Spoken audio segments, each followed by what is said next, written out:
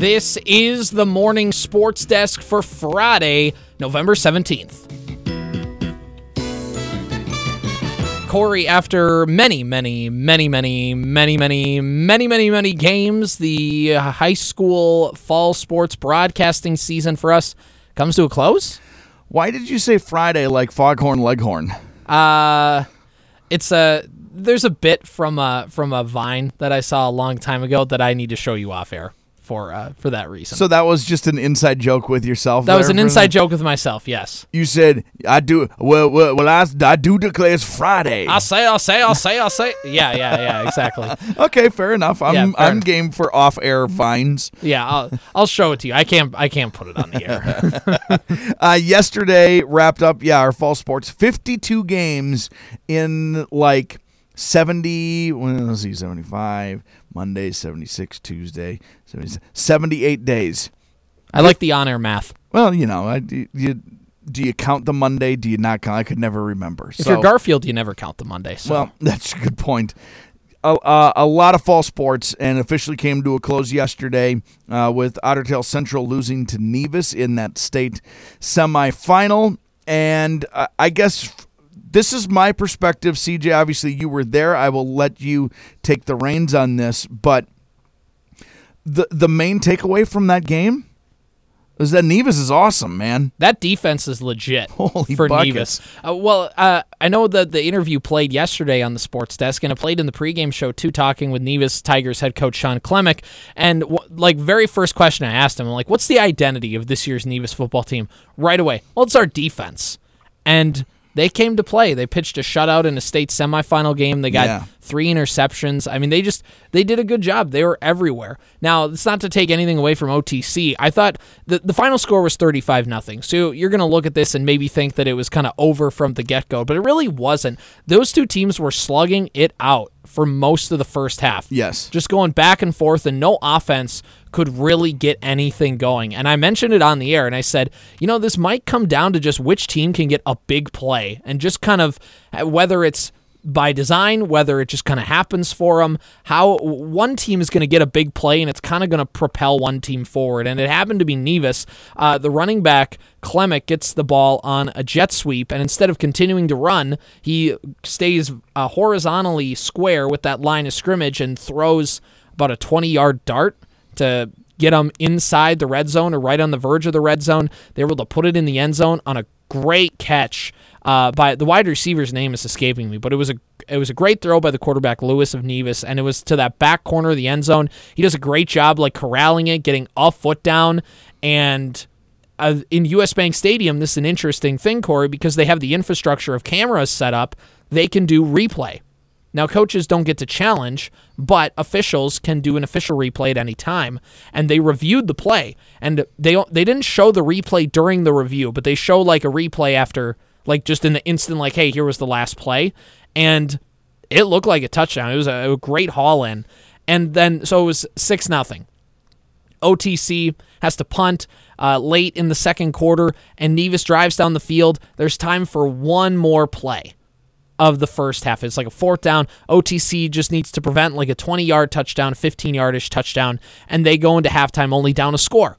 And Nevis has a ball thrown to the end zone. It gets deflected by either a Nevis wide receiver's arm or by Otter Tail Central getting a hand in the passing lane, and you think that's it. As the ball falls to the turf, believe A.J. Bessler just grabs the ball for Nevis before it's able to hit the purple turf and just grabs it. The officials initially mark it dead, saying that the ball hit the ground first, but upon further review, and that's where that instant replay comes in huge, and I'm glad that they have it for these huge games, they were able to get the call right. He ended up grabbing the ball before it hit the ground.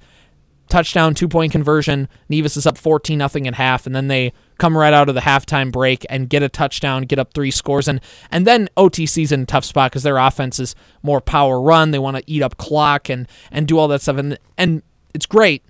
They just kind of weren't necessarily in the best position, and that Nevis defense they're good. Sometimes you just run into a team that's also really good. So, and you would expect it to be a good team in your opponent in a state semifinal game. Exactly. No, there's always these questions that come up in big games, and it doesn't matter what level of sport. But that question of, did this team win it or did the other team lose it? And I did not feel at all like this was an indictment on the ability of OTC. No. That is how good Nevis is. Exactly. So my wife is a Henning alum, and so she was listening to a little bit of the game, and afterwards, like, I got home, she got off work, like, we were talking, she's like, so what, like, happened at the game? She's like, what happened? Like the same question you just asked. Did one team lose it? Did another team just win? I was like, I tried explaining a couple things that happened to the game, and then, like, at the end, I just grabbed it. Nevis is just a good football team, and sometimes you just run into them when you get down that far in the season. So here's what happened. I played Kobe Bryant in a one-on-one basketball game, and he beat me. I got a couple. Because he's awesome. Right. He's pickpocketed me about 5 times. I don't know what I'm supposed to do there. Did you like how I just compared my basketball skills straight across to OTC football skills? Yeah, I think you should apologize to the OTC football program. I would like to just to keep the record clean. I am not that good. So yeah, I mean that's it. Sometimes that happens. Congratulations to Nevis, though. They get into the Prep Bowl. That's awesome. They're gonna play Kingsland. Mm-hmm. That Kingsland Fertile Beltrami game that took place before the OTC Nevis game. Wild. Fun game to watch. Those two quarterbacks were just slinging it all over the field. The quarterback for Fertile Beltrami, his entire game plan was get snap, run to the right side, run to the left side of the field, run back to the right side, and find a wide open guy who's just been running around.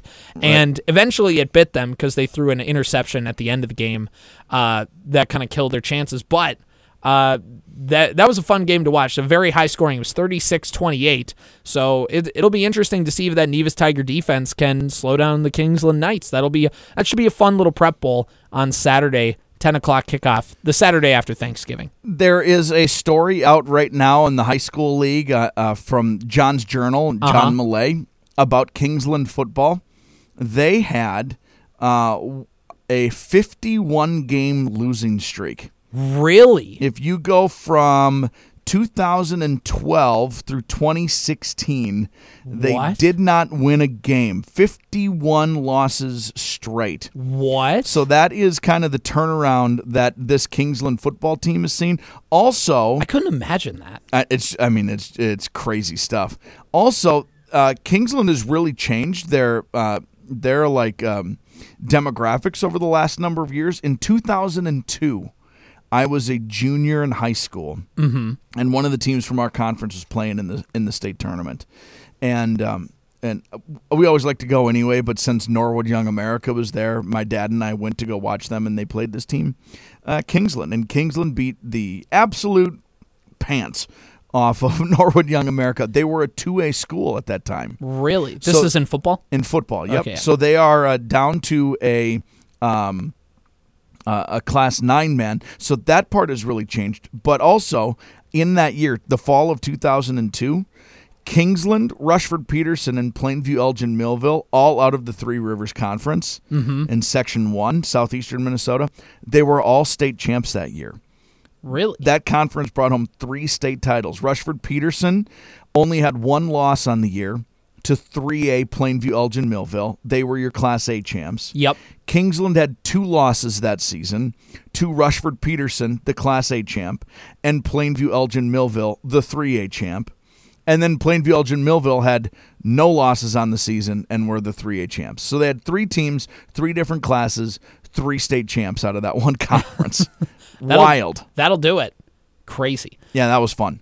So anyway, should be a fun game at the very least. And demographics wise, or maybe geography wise, it's pretty fun. Nevis obviously being in the northern kind of third of the state, or the very southern part of the northern third of the state, and Kingsland being down in like basically Iowa. So it'll be kind of it's fun when you get to have those kind of things instead of 2 teams that are like within an hour of each other. To me, that is what the state tournament is all about. Like, I think it's super cool that OTC and Nevis got to play each other. They obviously didn't play during the season, especially when you consider Battle Lake in this. Battle Lake to Nevis, it's not close. But it would have been totally within the realm of possibility for Nevis and OTC to play during the year. Mm-hmm. And I think it's fun. This is the fun part about state tournament. I've covered state tournaments. Happened in baseball a couple years ago, right? Mm-hmm. Hey, congratulations, Bertha Hewitt Verndale and New York Mills. You made state baseball play each other. You've played each other every year since you're 8 years old. Now play each other in the state tournament. That's always kind of a bummer to me when that happens. I remember a number of years ago, Verndale and Sabika played each other in a consolation final at the state volleyball tournament. Mm-hmm. Now, they had to earn that spot to get there. But it's weird to go all the way down there, and now you got something on the line, and you're playing against somebody you played since you were 8 years old. This is the fun stuff. You're just somebody from an entirely different part of the state. I think that's cool. Yeah, that's cool. Sports are cool. That's pretty much Sports it. are cool. Sports are cool. Hey, Corey, anything else high school sports related? Otherwise, there's an interesting little kind of scandal that's broken out on Twitter, if you want to call it that. Just very quickly with high school sports, they're at the beginning stages of a winter sports broadcast schedule are starting to fall into place. We are going to have that hopefully before Thanksgiving, and what our plan is going to be for the entire winter, which feels weird to say. Yeah. But that's it. There we go. So this feud that's broken out on Twitter, this clash of ideals, this litmus test, I don't know. Basically, every Twitter fight devolves into there's just this GIF. It just says baby fights. And that's pretty much what most of the things on X are resolved to now. But so Carissa Thompson. There you go. There were three different names. I picked the two wrong ones. Thompson. She works for Fox Sports and also Amazon. She was a sideline reporter, of course, most notably. And she said in an interview with Barstool, here's the clip from Awful Announcing, which is the article that made the rounds. I made up my sideline reports sometimes at games. And this sent the internet ablaze because there's one side that's like, this just proves that sideline reporters are a useless position on the field. Like, what do they even serve? They tell you things that anybody on their couch could have told you. Why are they down on the field? Why are they taking up a spot? Whatever. And then there's other people saying, how dare she?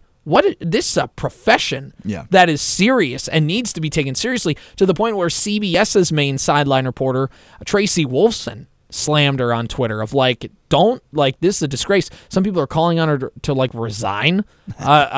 Which again goes to show you how crazy some of these debates get. But no one's ever taken a shortcut in their job before. No, never. Everybody else but Carissa Thompson does their job 100% each and every single day. Everybody. It's the everybody needs to learn a lesson here, except when I need to learn the lesson. Yeah, that's kind of what this has devolved into. But so I guess just what's your take on it, Corey? Because my thing is, I don't care. That is first and foremost. Yeah. That the first and foremost thing on all of this is it's not why this ended up being a thing. I don't really know. There's more to this. There's more to that story than her just making things up. Yeah. She goes on to say, or before she gets to the part where she was making up sideline reports, it's specifically coming out of halftime. What did the coach have to say their team needs to do in the second half? Mm-hmm. So it was these coming out of halftime reports, and she preambles the whole thing by saying, I've said this before, so it's not like people don't know about it. So this has already been out in the world. One of the reasons people are mad, ridiculous people are mad about it, is because they're just hearing about it for the first time. She shared the story multiple times. But she's a part of that job is to get to talk to a coach right at halftime, either going into or coming out of. And she goes, sometimes those coaches would just ghost me. I didn't get a chance. They would avoid me, or they would forget, or whatever happened, and I wasn't able to talk to the coach. And she said, I didn't think it was a big deal if I said, well, player X is having a really great game. We need to find a way to slow him down, and we need to do a little better job on third downs.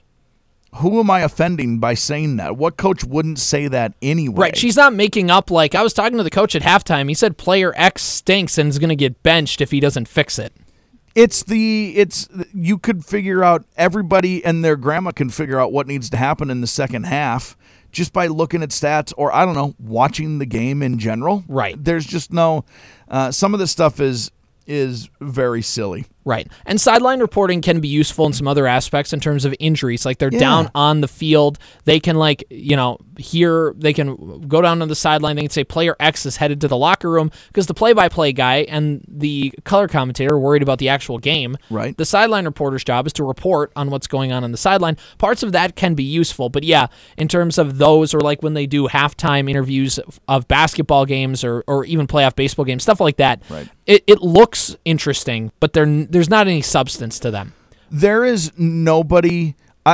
I'll go on record. I don't know, whatever, and say like I think those jobs are cool and they exist. They're fine. I have nothing against those jobs. Some people really think they're ridiculous. Like look at that hot little number on this. She's only there because she's good looking, and I don't think that's a part of the job, but that's not everything. Everybody on TV is good looking, turns out. Right, exactly. There's legitimacy to that job, but also everyone, including people like Carissa Thompson and Aaron Andrews, like they know what that job is too.